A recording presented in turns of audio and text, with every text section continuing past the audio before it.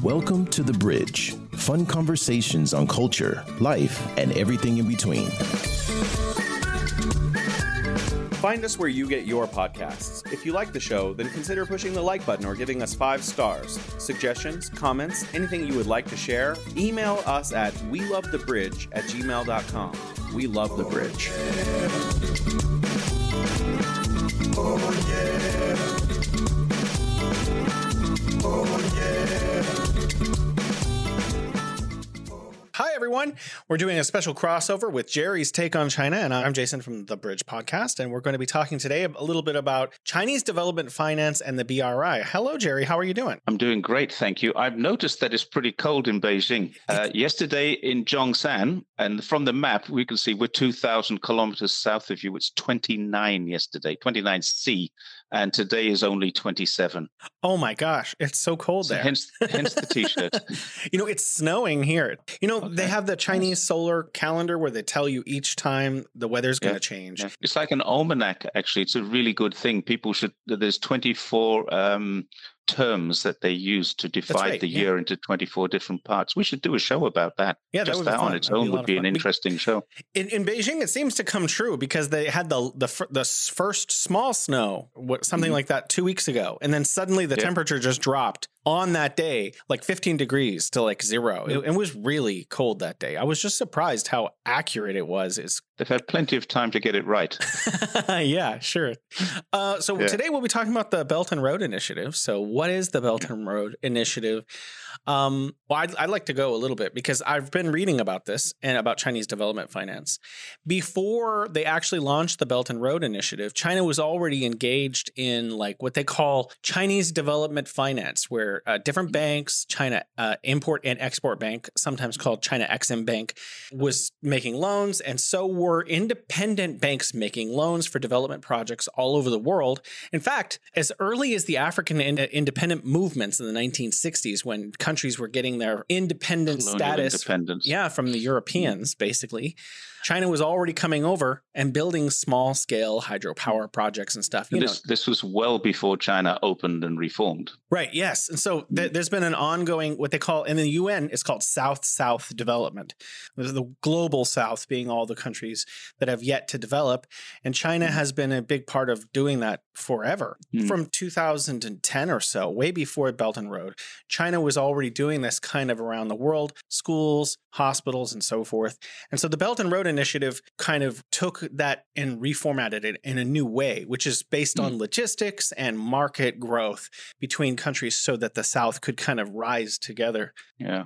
I've got an interesting point that I came up with a few weeks ago. I was writing an article and it just hit me. These things hit me in momentarily instances, lapses of reason. And I wrote it down. So my main point about what China is doing in the underdeveloped world is that if the colonial era had been at all interested in the places they were colonizing, there wouldn't be a developing world. They would have developed it already. They had 400 years of plundering, exploiting Africa, South Central America, Asia, and they didn't develop it. The only places they developed, America, Canada, Australia, New Zealand, Hong Kong, they developed the places that they wanted to settle in, but they didn't develop India. They didn't develop Africa. All they did was take resources from those. So the reason we have an underdeveloped or global South is because the global North has exploited it for 400 years. Yeah. Had they not done that, had they done what China is doing now, we may have a very different world. There are so many different points I want to make about that. I wish maybe we could do 2 shows about this. But I have a British friend. He always said, "Oh, well, we built the rail in India, in South Asia." And did? Well, a lot of that was just so they could get India's wealth to ports. So the purpose of those rail, in all fairness, that's what China is doing too. I mean, let's not be rosy-glassed about this. China is doing the same thing. There is method in their madness. However, what they're doing there is they're leaving infrastructure, and they're doing it in a controlled manner. Now, they don't just build a train line. they build, as they've done in Laos, for example, and Andy Borum did a great video on this. In Laos, they didn't just build a train line, they built a training school so that the Laotians can actually take over the running of it.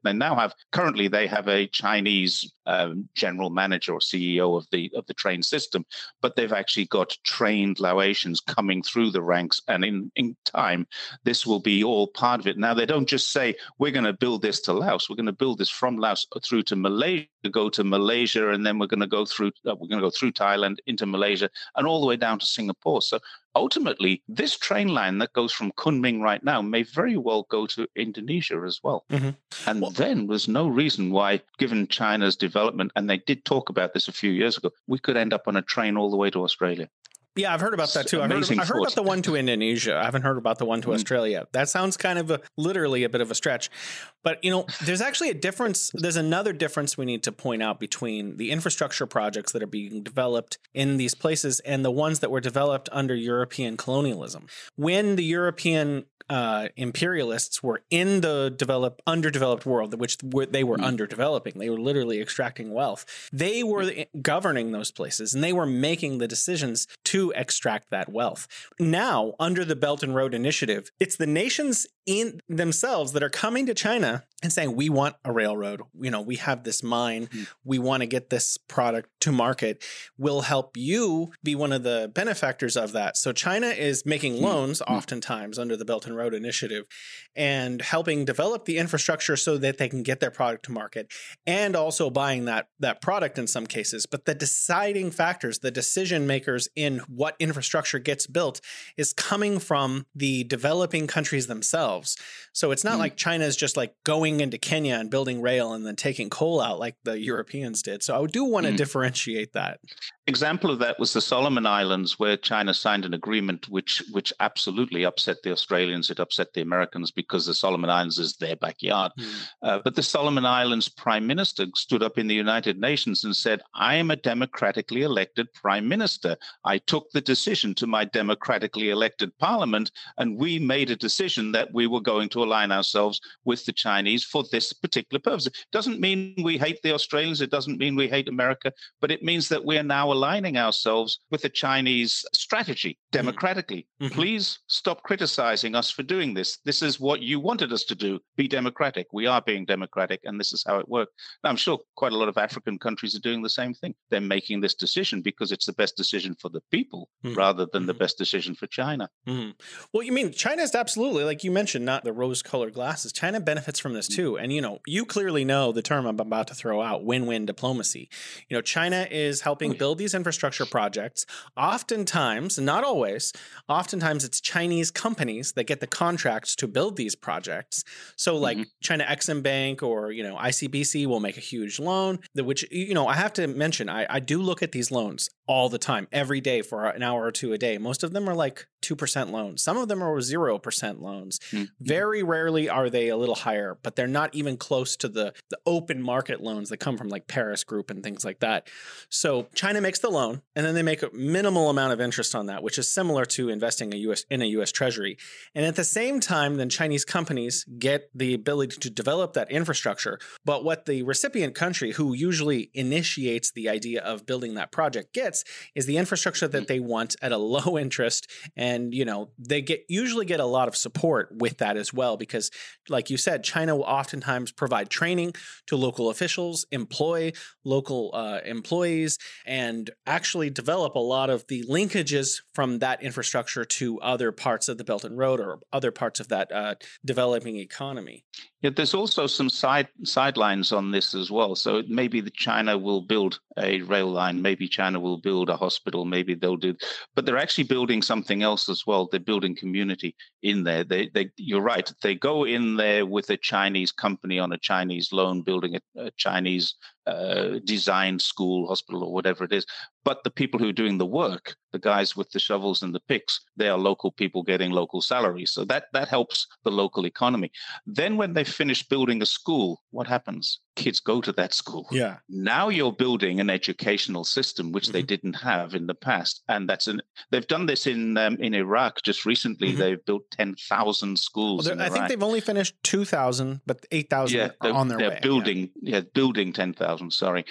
So you had 10,000 schools in Iraq. Now, why the hell didn't America do that? They said they were going to. In 2003 to 2007, they're like, oh, we're going to build it all amazing. It's going to be great, but way better than it was before. And then no. But the Iraqi government have asked Americans to leave, and Americans won't leave. They say, we can't leave. It's not safe for us to leave. Well, they have this...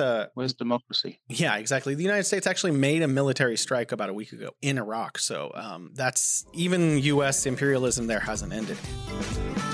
Oh, yeah.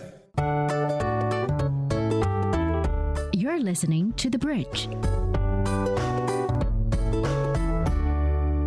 But I want to differentiate a few things because I do post every day on Twitter and Reddit and elsewhere, like posts about things that China has developed or is developing. Not all of them are actually the Belt and Road. And it's very confusing, and it's still confusing to me. I was at a think tank group recently. There was the Belt and Road Forum going on in Beijing, and I got to go to a Belt and Road sidebar with Eric Solheim, former Undersecretary of the United Nations, and the foreign ambassador for Cambodia.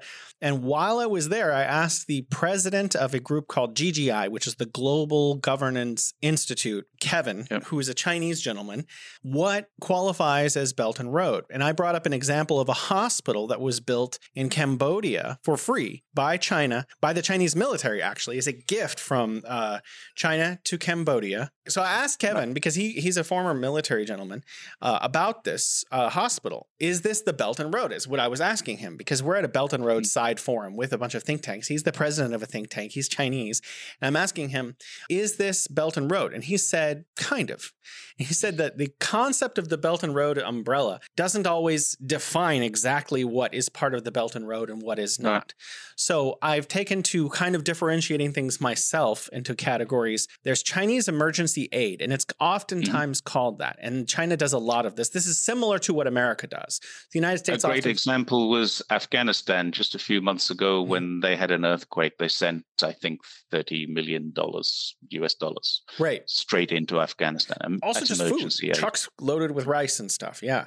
And they've done that multiple times with Afghanistan also, and the Philippines a couple of times because there have been massive hurricanes, and Tonga when the volcano went off, all over the place. Nepal right after the earthquake in 2016, and recently again in Nepal. So China's constantly giving this emergency aid, and oftentimes that's food, that's tents, that's sleeping bags, that's water cleaning devices, lanterns, that kind of stuff. They send doctors and nurses too. Yeah. So China does this all the time, especially in emergencies. But this is not China's MO for helping develop economies. So the United States does this as its aid, oftentimes. U.S. aid, yeah. U.S. aid also donates through the United Nations. It's oftentimes just food aid.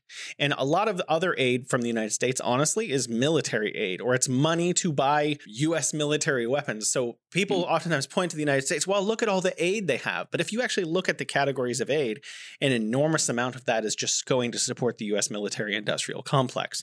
But the United States does, in all fairness, supply a lot of food to the developing world, or the underdeveloped world, as you rightly pointed out earlier.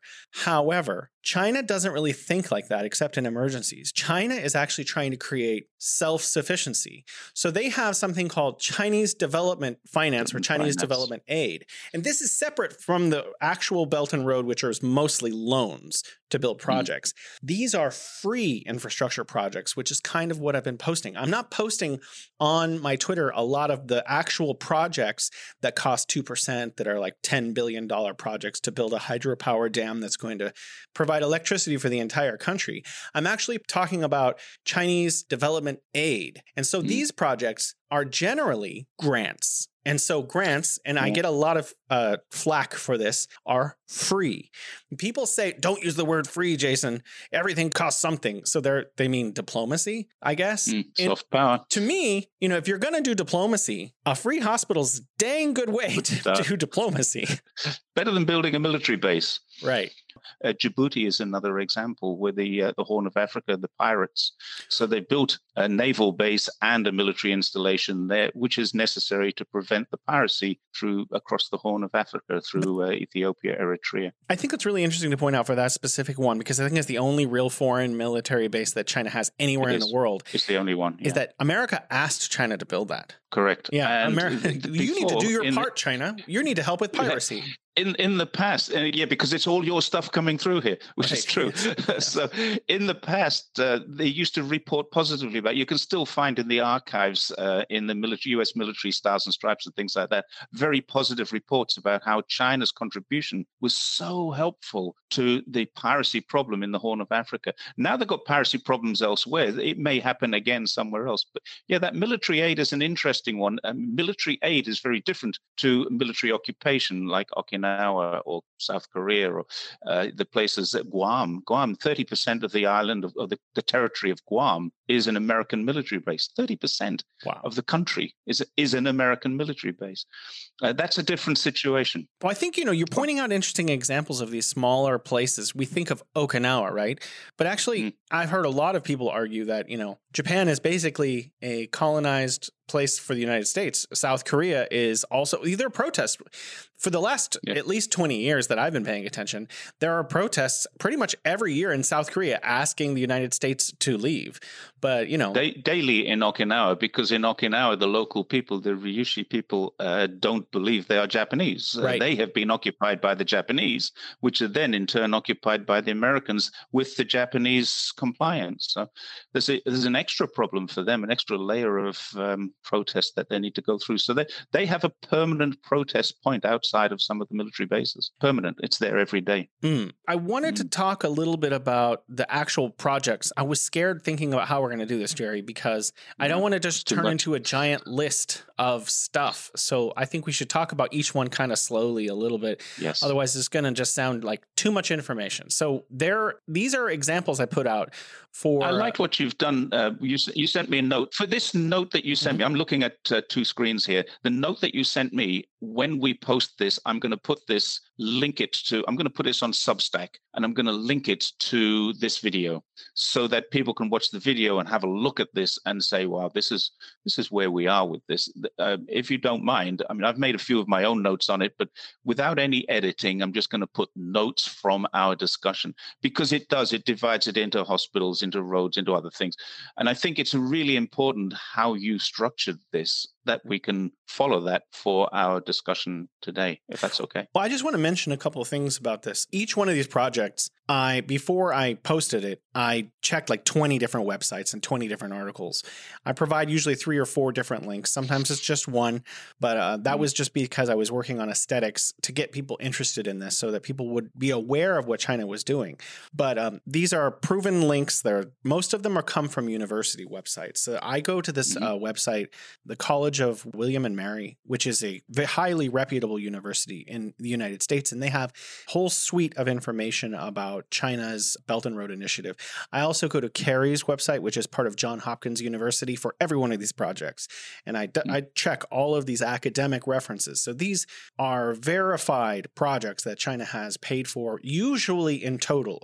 Each one of them will mention. So for one example, so we can get out of the abstract, is China donated a hospital to Kenya. It's a $11 million 5-story facility with outpatient services, ER, 12 ICU beds, 84 beds, a lab, maternity unit, operating theater, and equipment. So, I mean, donated. Yeah. So this is creating the conditions for independence. So the United States and China and Europeans, they all send doctors. There's Doctors Without Borders. There's private wealthy individuals in these countries that send doctors with their own money. They have their own NGOs. People donate lots of money just to different campaigns. But if you can build an underdeveloped place, a hospital, and provide even medical training in some cases for nurses and doctors who go to universities in China on scholarships, and then they have their own hospital, you create the conditions where they don't need aid. I met a man in Guangzhou 6 months ago, back in June. I met this guy, and he was an African, and we started chatting to each other. And I said, "What do you do?" He said, "I'm in medical supplies." "Oh, that's interesting." He said, "Yeah, I export everything to Africa." And I said, "Well, how'd you get into that?" He said, "I came to China to train as a doctor. I trained as a doctor, worked as a doctor in Guangdong for several years, and then I gave that up and started exporting medical stuff back to the people I trained with back in, I think it was Uganda where he came from. So he came from Uganda on a scholarship to China, and now for the last 26 years has lived in China. He is totally fluent in he speaks Cantonese as well, but totally fluent in Putonghua. We had a great conversation, and it was just amazing that he stopped practicing as a doctor 3 or 4 years after he graduated, but he never practiced in Africa. He stayed in China. All of his classmates went back to Africa, but now he has a business where he kind of services their needs. So there's a great example. 26 years ago, this happened. It's a pretty good system. Well, I mean, I think the point I really want to make is that if you're a nation, do you want to have your own hospital where you have your own physicians and your own doctors and you can take care of your own people? Or do you want to be dependent on an NGO or the United States or Canada or China? Red Cross coming in. Right. Do you? I think most people, they want to know that they are part of the global economy. People want to have self-respect.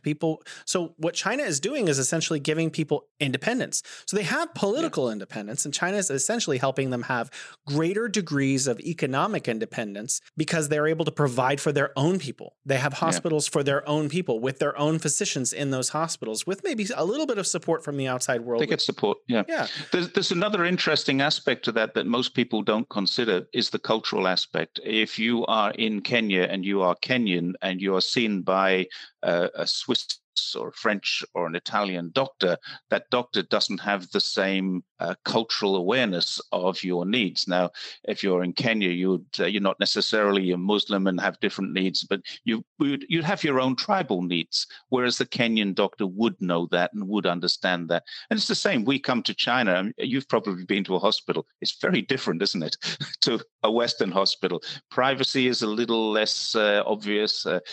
You'll be in the doctor's room and someone will walk in to see what's going on with the foreigner. You might be having a medical examination and someone wants to know. And then there's 3 people standing at the door looking in to see what's going on. Now, that's a cultural thing. It's very different. But Africa would have the same kind of things. Whereas China says, well, we're going to build your hospital. We're going to help you to staff it. We're going to give you some Chinese staff. And there are Chinese staff all over Africa doing eye surgeries and heart surgeries. And they spend time over there, and it's part of their personal growth and professional growth as well. They go to a third world country and do many more operations than they would do in their own country. But ultimately, they're training the locals to do the job that they do. That's the purpose. So that cultural awareness becomes less of an issue. Yeah, absolutely. That's a really good point. So just really quickly, I'm going to go through a couple of these. So China spent $13.3 million for Sudan, building them a hospital, and $13.2 million giving Liberia a hospital. I'm here. You just maybe can't see me temporarily.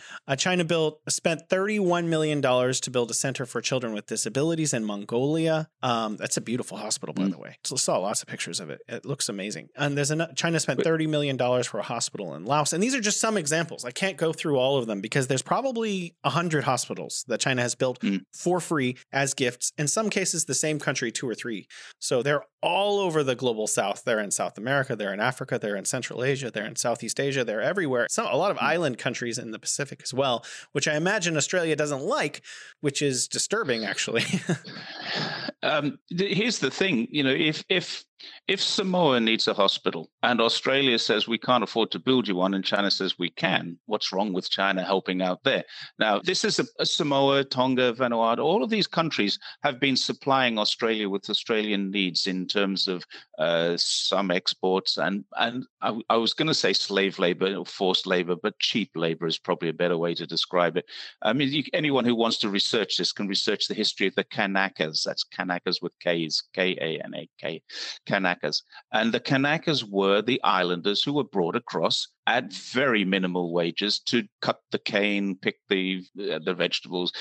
Basically, they were brought across as indentured labor, and they were given a season, paid whatever they were paid, and sent back. Now that's been going on for well over 100 years, and it still goes on today. And Australian farmers will say, we need them. We need this cheap labor, otherwise the price of your carrots is going up. And this is when you get to a point where you say the price of your food will go up unless we can have forced labor to pick them, then you have something wrong with your society. If that's the way your society must run, there's a big problem there. And that's what Australia's been doing with the islands. And now China has come along and saying, we want to help you. We want to build you this hospital, build this port, build these roads, build these schools. And whilst they're doing that, Australia is saying, hang on a second, this is our backyard. We've been supporting them for 100 years. Well, yeah, why do they still need a hospital? Why do they still need a port? Why do they still need roads? Why are you still exploiting their workers? That's what needs to be asked in this world. If you were supporting them, why do they need China now? Yeah, that is a very good point. Actually, I supported them properly. I wrote a book about this, and it's not out yet. It's going to be published in the next couple of months, about the difference between, I call it Euro-American imperialism, and the China's Belt and Road Initiative, and how the two things are fundamentally different in what China is trying to accomplish. And basically, the point that you just made is the thesis of the book. So, yeah, right. China's coming along and giving these economies the ability to develop themselves. And Europe and the United States are, oh my gosh, how dare China be involved in these countries? Everyone watch out for this debt trap. But, when you build a hydropower dam, you don't need oil imports as much, right? You don't need coal imports as much. You have a century. Right. Yeah. Did you know, have you met Mubarak Mugabe? Oh, no, I know who he is. Yeah. But he lived in Beijing for quite a while. He's back in Uganda. I interviewed him during the Belt and Road Summit. He was here as a journalist for Ugandan TV. And he's got a great story about the hydro dam. He made it into a personal story. He wrote an article about a couple from different parts of Uganda who met at the hydro dam, and now they have a family. And China brought them together, kind of thing. It was a great story, a human interest story, but it told the story of the dam. Uganda has forever, ever since they've had electricity, been subject to brownouts and blackouts, problems. Now they have steady electricity flow, and they are able to export electricity to neighboring countries because of one dam. One dam has changed Uganda's electrical environment, or electrical generation environment, completely. And it's created a love story while it was doing it, which was a nice way to do it. But there's a great example that Uganda was a British colony for many, many years. Why did they still have those problems? Oh, yeah. You're listening to The Bridge. There's so many things I want to cover that my brain is going crazy. One is keep going. You decrease the reliance on imports for energy. But another thing is, in addition to that, electrification of these countries that were formerly not fully electrified allows things like the development of modern infrastructure like factories. So China doesn't have a huge role nationally building a lot of factories. Actually, it does. A few dozen, but not as much as most private companies are doing. And even a lot of European companies are coming in and now developing these.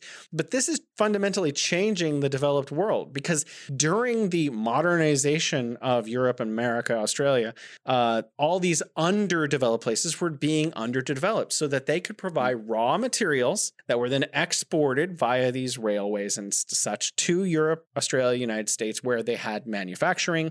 And then those finished goods were sold back to the Africans in Southeast Asia and South all Asia of them at the huge inflated rates. So basically, Europe, the United States, Australia, basically the G7 to some extent, were manufacturing everything and controlling the global economy.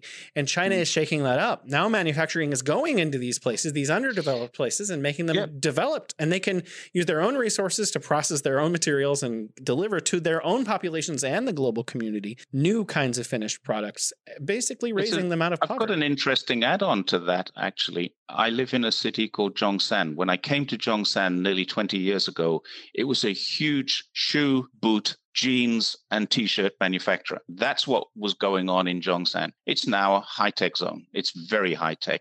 It does have some manufacturing, for example, a lot of CNC machining going on, but it's CNC machining for the high-tech world.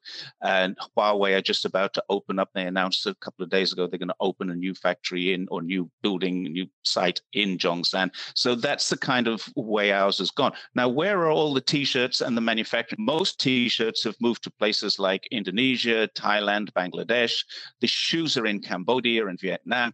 And all of these, and I actually know business owners who have set up their own businesses in those countries. I'm a personal friend of a guy who has a factory in Cambodia who used to have a factory here.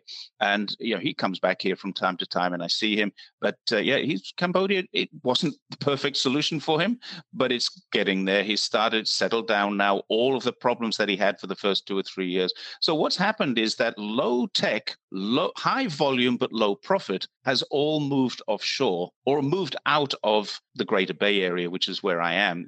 I'm about 70, 80 minutes from Hong Kong by ferry, or an hour by road on the new bridge now.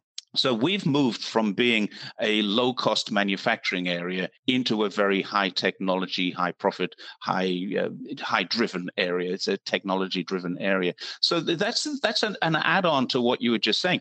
Those places now have the infrastructure to build those factories. They didn't have the power. They didn't have the roads. They didn't have the ports to ship the things. So now with China's aid, they start, and Cambodia is a great example of this. They've got schools, they've got hospitals, they've got roads, they've got a new port, they've got all of the things that China has, but on a smaller scale, and can now offer those services to the rest of the world, which they couldn't do before. All they had before was tourism. And some of their tourism is pretty horrible. I've been to when I say horrible, I mean horrifically horrible. They have the Killing Fields museums and things like that. Then, of course, they got Angkor Wat and other fantastic things too. So, they're basically living on tourism until China started to move its low cost, low technology out to places like that. So there's a benefit for them. I also want to talk about energy again, because I want to talk about Laos, since you're talking about Cambodia. So in Laos, in the year 2000, they only had about 20% electrification throughout the entire country. And by 2019, they had 100% electrification. And most of that is down to a series of about 10 dams. Now, these are not, as far as I know, gifts. They were not donated. They were like very low interest, 0.1% loans that cost billions of dollars, but they went from zero electrification to 100% electrification. During that same 20 years, and I cannot say that these are causally related, but they are correlated perhaps, life expectancy went up by about 10 years over the same period of time. So China is providing the kind of infrastructure that we take for granted, modern life. They're literally coming into modernity. And part of modernity is, like you mentioned before, schools and education, but it's also basic things like electrification and roads and factories. Yeah, I've not been to Laos, but I have been several times to Cambodia, and I saw it. First time I saw it was more than 10 years ago. Pretty underdeveloped in the areas, even around Siem Reap, which is a hugely tourist. You've got your tourist resorts, of course, but then you've got the town center, and they're very, very different. So even in places like that, they have now developed. They have grossly developed. I mean, it's incredible the changes. If you go back to Cambodia now, and I have actually, 2019, I was back in Siem Reap again because I had a family member visiting there and said, "Oh, well, you're very close to here. Why don't we meet up there?" So I did, but it was my third visit to the same place, which is something I probably wouldn't normally do. But it was interesting to see how that changed, how the places have developed, mostly in Siem Reap, mostly through tourism, and much of that, a huge amount of that, is Chinese tourism. They all take WeChat. Many of them speak Chinese. They speak English too, but it really is it's a changing world that we're living in. Well, I wanted to also mention, I think a lot of people who don't know much about the Belt and Road Initiative think that it has a lot to do, or almost exclusively to do, with ports and roads and bridges. So I wanted to say, yes, China does build roads and bridges and things. A lot of those are actually donated. So in Bangladesh, they're on their 8th Friendship Bridge. Now, I was actually only able to find 4 of them. I'm not sure where the other ones are, but I found Friendship Bridge number 5, 6, 7, and 8. And I was able to find pictures of them and information. They were all gifts from China. I still haven't been able to find 1 through 4, but I wanted to point out, this is in the Maldives. hope I'm pronouncing that correctly. A Yeah, 26 Maldives. Yeah, Yeah. Mol. I think it's French pronunciation. Maldives. It's a $26.59 million road, which was built for free. Now, I looked at the map of this from above. It's not included in the pictures, and it basically is the entire landmass of the Maldives. Yes, it's not a very large place. Yeah, so they basically built the main road system for the entire island country. So that's amazing. And I have before and after pictures, which Jerry's going to use, so you guys can see that for yourself. It'll be on the link. Yeah. Oh yeah. You're listening to The Bridge. Well, just like there is in the West, where we have cultural movements to control our own habits sometimes, the same thing happened here in China while we were here, in that, and maybe around 2012, 2013, there was suddenly a movement to stop eating shark. So Chinese media went into a shark's frenzy. fin. Not shark, but shark's fin. Yeah, but they stopped basically fishing for that because big celebrities came out and said, we don't eat this. This is wrong. Stop doing this. And so this stopped happening as a cultural phenomenon. Not completely, but 99% of it is gone. So just like in the West, there was a good reason for that, Jason, and that was that they weren't catching the shark. They were catching the shark, cutting its top fin off and throwing it back so it would die. It needs that fin in order to swim. It needs to swim in order to breathe. So in other words, it's just going to die a slow death in the water. It's drowning. And that was the reason. It's the cruelty of it. If they were catching the whole shark and utilizing the entire shark, the shark's meat, and in the UK, we eat shark's meat, and Australia too. It's called flake in Australia. I'm not sure what they call it in the UK, but they call it flake in Australia. And that's shark meat. So we do catch sharks, but they don't catch the shark and say, let's just cruelly cut off this fin and throw the shark back to die in pain, a slow drowning death. We catch the shark and we utilize it in the same way that we would if we're killing a cow or a sheep. So there's not much difference in that. But yeah, that was just because of the cruelty around the way Chinese fishermen were doing it. And it was cruel. There's no question about that. What you do have a problem with is the cruelty involved in bringing that meat to your table. And that's what had to stop. That's the social movement that you saw. My point is more about conservation. Like Chinese folks are aware of the limits of our ecosystem, just like other people in other countries. I wanted to go over some more of these examples real quick, just a couple. So we're into schools now. And I talked to Jeffrey Sachs about this, and he was talking about there are 6 steps to creating modern infrastructure. He wanted the world to spend $1 trillion a year, which is not probably going to happen in terms of what kind of money is available from various countries, but it's a beautiful ideal. But one of the things he mentions that people need is education. So one of the things that China has been providing is friendship schools. So there are several examples where China spends sometimes just a few $100,000. Some of the schools I found were as cheap as $400,000, and most of them are between $11 and $20 million to build schools around the world. So I have an example here from Kenya, one from Ethiopia, one from Eritrea, and a couple of others in Cameroon and elsewhere. Namibia. The ones I put in here in the example, I think we have a rock here, which just says 1,000 are finished. It's going to be 10,000 eventually. But China is actually building like 2 or 3 schools in about 100 countries. And almost all of those are completely free. Not only does China build the school, China usually furbishes the school, gives them like backpacks for students and books and libraries and like tables and everything that they would need to open the school in what we call, or what's known as, a turnkey donation.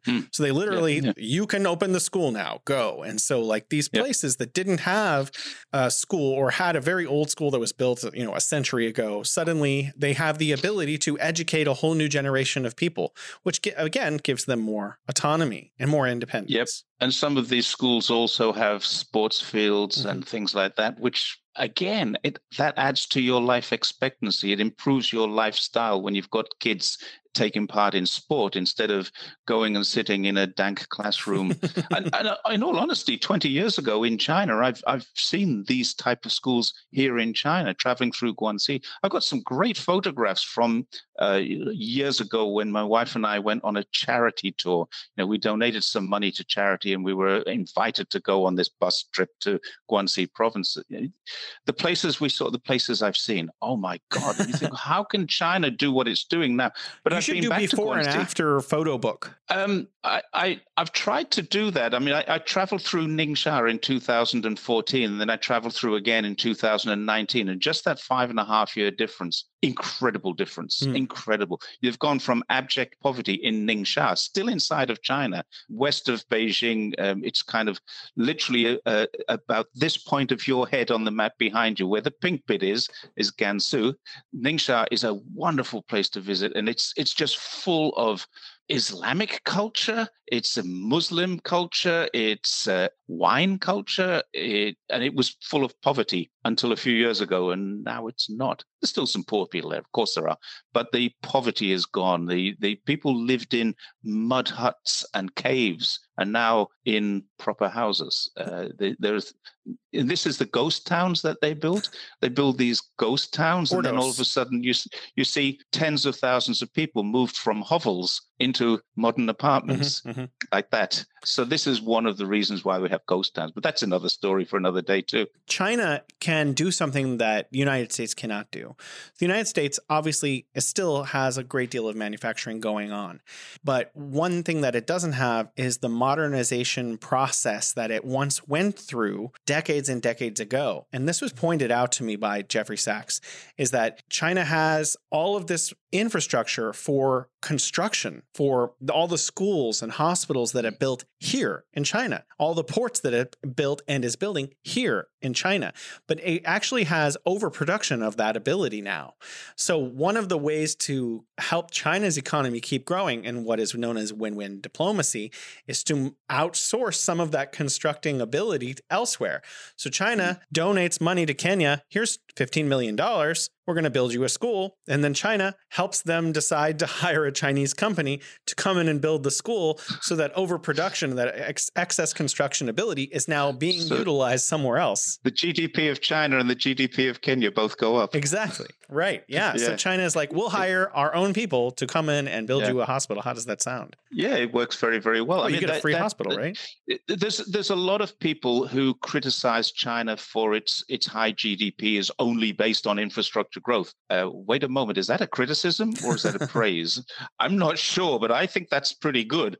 And there's only a point to which they can add more infrastructure to maintain this GDP growth. But what you're saying there is, yes, they can still maintain GDP growth by sourcing outwards, not outsourcing, but sourcing outwards the GDP growth of China through the BRI. That's where the BRI is helping China's GDP to grow, because a lot of what they're doing, hell of a lot of what they're doing, is actually in other countries, but it is contributing to China's GDP growth, which is real GDP growth. And that was another thing. You made an incredibly astute observation a day before the Financial Times last week. You were ahead of the ball. I got that from Kanthan, but I just kind of took his idea and elaborated on it. I thought you scooped the Financial Times. Well, I did beat them by a day, so I was wondering if they had stolen my idea, because it was almost exactly the same thing. But you know, there's a lot of stuff in the U.S. economy that isn't real at all. So it's very bizarre that they count unrealized rents from people who buy their own homes. So if you buy your own home in the United States, then the person who now owns their own home, the hypothetical rent that they would have paid as a renter is counted as part of the GDP, which makes no sense at all. Like, it's absolutely bizarre. But you know, it is bizarre. How does that happen? I know. I have no idea. So yeah, the U.S. real GDP is much lower than it appears in the figures that the United States releases. China also builds huge, massive infrastructure projects for especially poor nations. So one example that I found first, and this is a gigantic one, is this is not alone. This was built for this Mozambique. It is a $447 million airport, a full airport with the tarmac and like everything, the parking lot, everything down to the parking lot, the lights, everything completely built. That's $500 million as a gift. Free? Yeah. A gift. That's not why. A lot of the BRI projects are oftentimes loans for projects that big, but this is actually just a gift. The criticism people throw, one of the big ones is that this is to create favorable conditions for that country to continue to cooperate with China. This is so that people like China, Jason. Yeah, of course it is. The CCP only do those things so they can retain popularity. I mean, yes, they're right. You're right. Why is that? Again, like you mentioned before, why is that a criticism? I would much rather have, instead of like, let's all hang out and have a dinner together and that's diplomacy and we shake hands, you build me an airport, come to my country, build me an airport for free and then let's shake hands and have a party about that. That's fantastic diplomacy and we should be learning from that. Okay. The example, I mean, I have plenty of examples that I know, hundreds and hundreds of projects I could find for you that are loans. Yeah. But these ones in this list, everything is here donated, they're grants, they're completely free, all of these. Because that sometimes does happen. You want an airport, we'll build you an airport, but why would we build you an airport if you don't even recognize us? Oh, well, we'll recognize you. So the Solomon Islands are exactly that. They have converted from recognizing Taiwan. And there's a couple in South America who've done the same thing fairly recently as well, or Central America. And I think that's once people start to see that, they say, well, the Americans aren't helping us. Why should we listen to them? Because it's really America that's driving this. You continue recognizing Taiwan and we'll help you. Now they're watching. This is why they're so angry about it. I know you're American.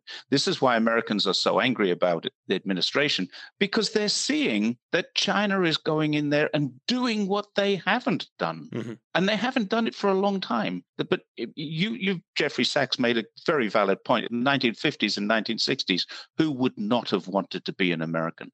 It was the golden years. And even me growing up in the UK in the 1960s, I used to admire the Americans incredibly. And then something went wrong. And I don't know when it went wrong, but it went wrong. And maybe Vietnam was the catalyst for that. I don't know. Maybe Kennedy's death. I think it was heading in the right direction, and then it diverted. But for many, many years, these countries that recognize Taiwan have been encouraged by the United States to keep Taiwan as a recognized country, which of course it isn't. And the United Nations doesn't recognize it as such, but every country is entitled to their own opinion. And now China is saying, well, look, if you do recognize us, then it's going to be to your benefit. They can't really benefit the Vatican very much, but there's the rest of the countries, and the Solomons was one, and I think Ecuador was another. There's a few countries that have recently converted from recognizing Taiwan to recognizing China, and the benefits for doing that have been enormous.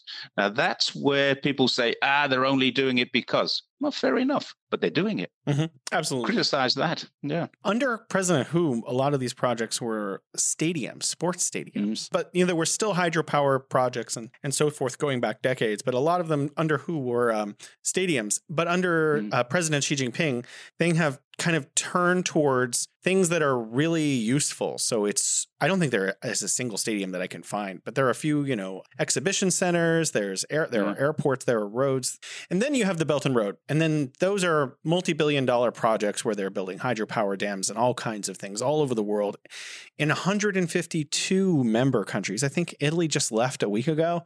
So it might be 151. Formally.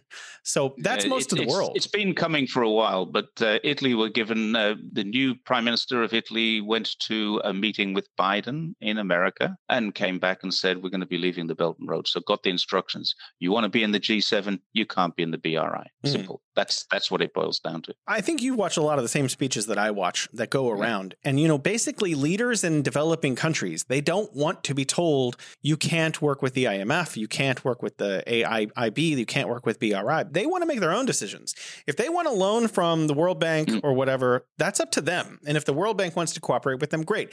And if not, and maybe the Exim Bank or AIIB can give that loan instead, that should be up to the leaders in Kenya and Namibia or wherever. They should be able to make the decisions, and they are doing so. So for me, a lot of the criticisms that come out about Chinese development finance in the underdeveloped world, which is now starting to finally develop, it's disrespectful to them because they're the ones initiating these decisions. They're the ones signing off on the decisions, who they want to do business with, what loans they want to take, what kind of projects they want to develop.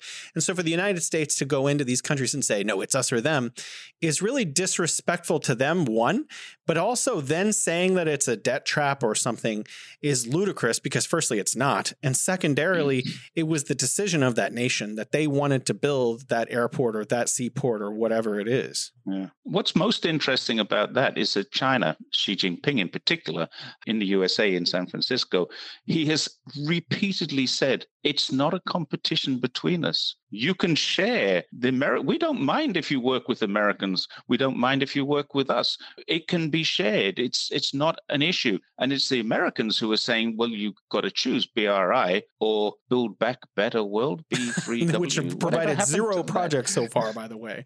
Zero projects. They did. The White House put out a bulletin about this. It was about a year ago. And I read it. And I looked at this and I thought, I've heard of these. These are new initiatives under the Build Back B3W system. And I looked at this. I know what I'm going to do. There were 7 or 8 different projects mentioned. And I went to each and every one of them and I looked at where they started, when they started, what they were. And every single one of them has just been renamed, rebadged B3W. Oh. And I wrote an article which got published by Pearls and Irritations in Australia. And that's something I'm rather pleased with. When I write an article like that, Pearls and Irritations pick it up and say, we're going to run with this. And it just showed G7's B3W infrastructure cannot match BRI's infrastructure because there's literally nothing, not a single thing has happened that wasn't already happening. So nothing changed after the huge announcement of B3W fizzled out. It was a firework that didn't go bang. We don't have any time left, but I want to say, I guess we're both going to struggle to say a few more things.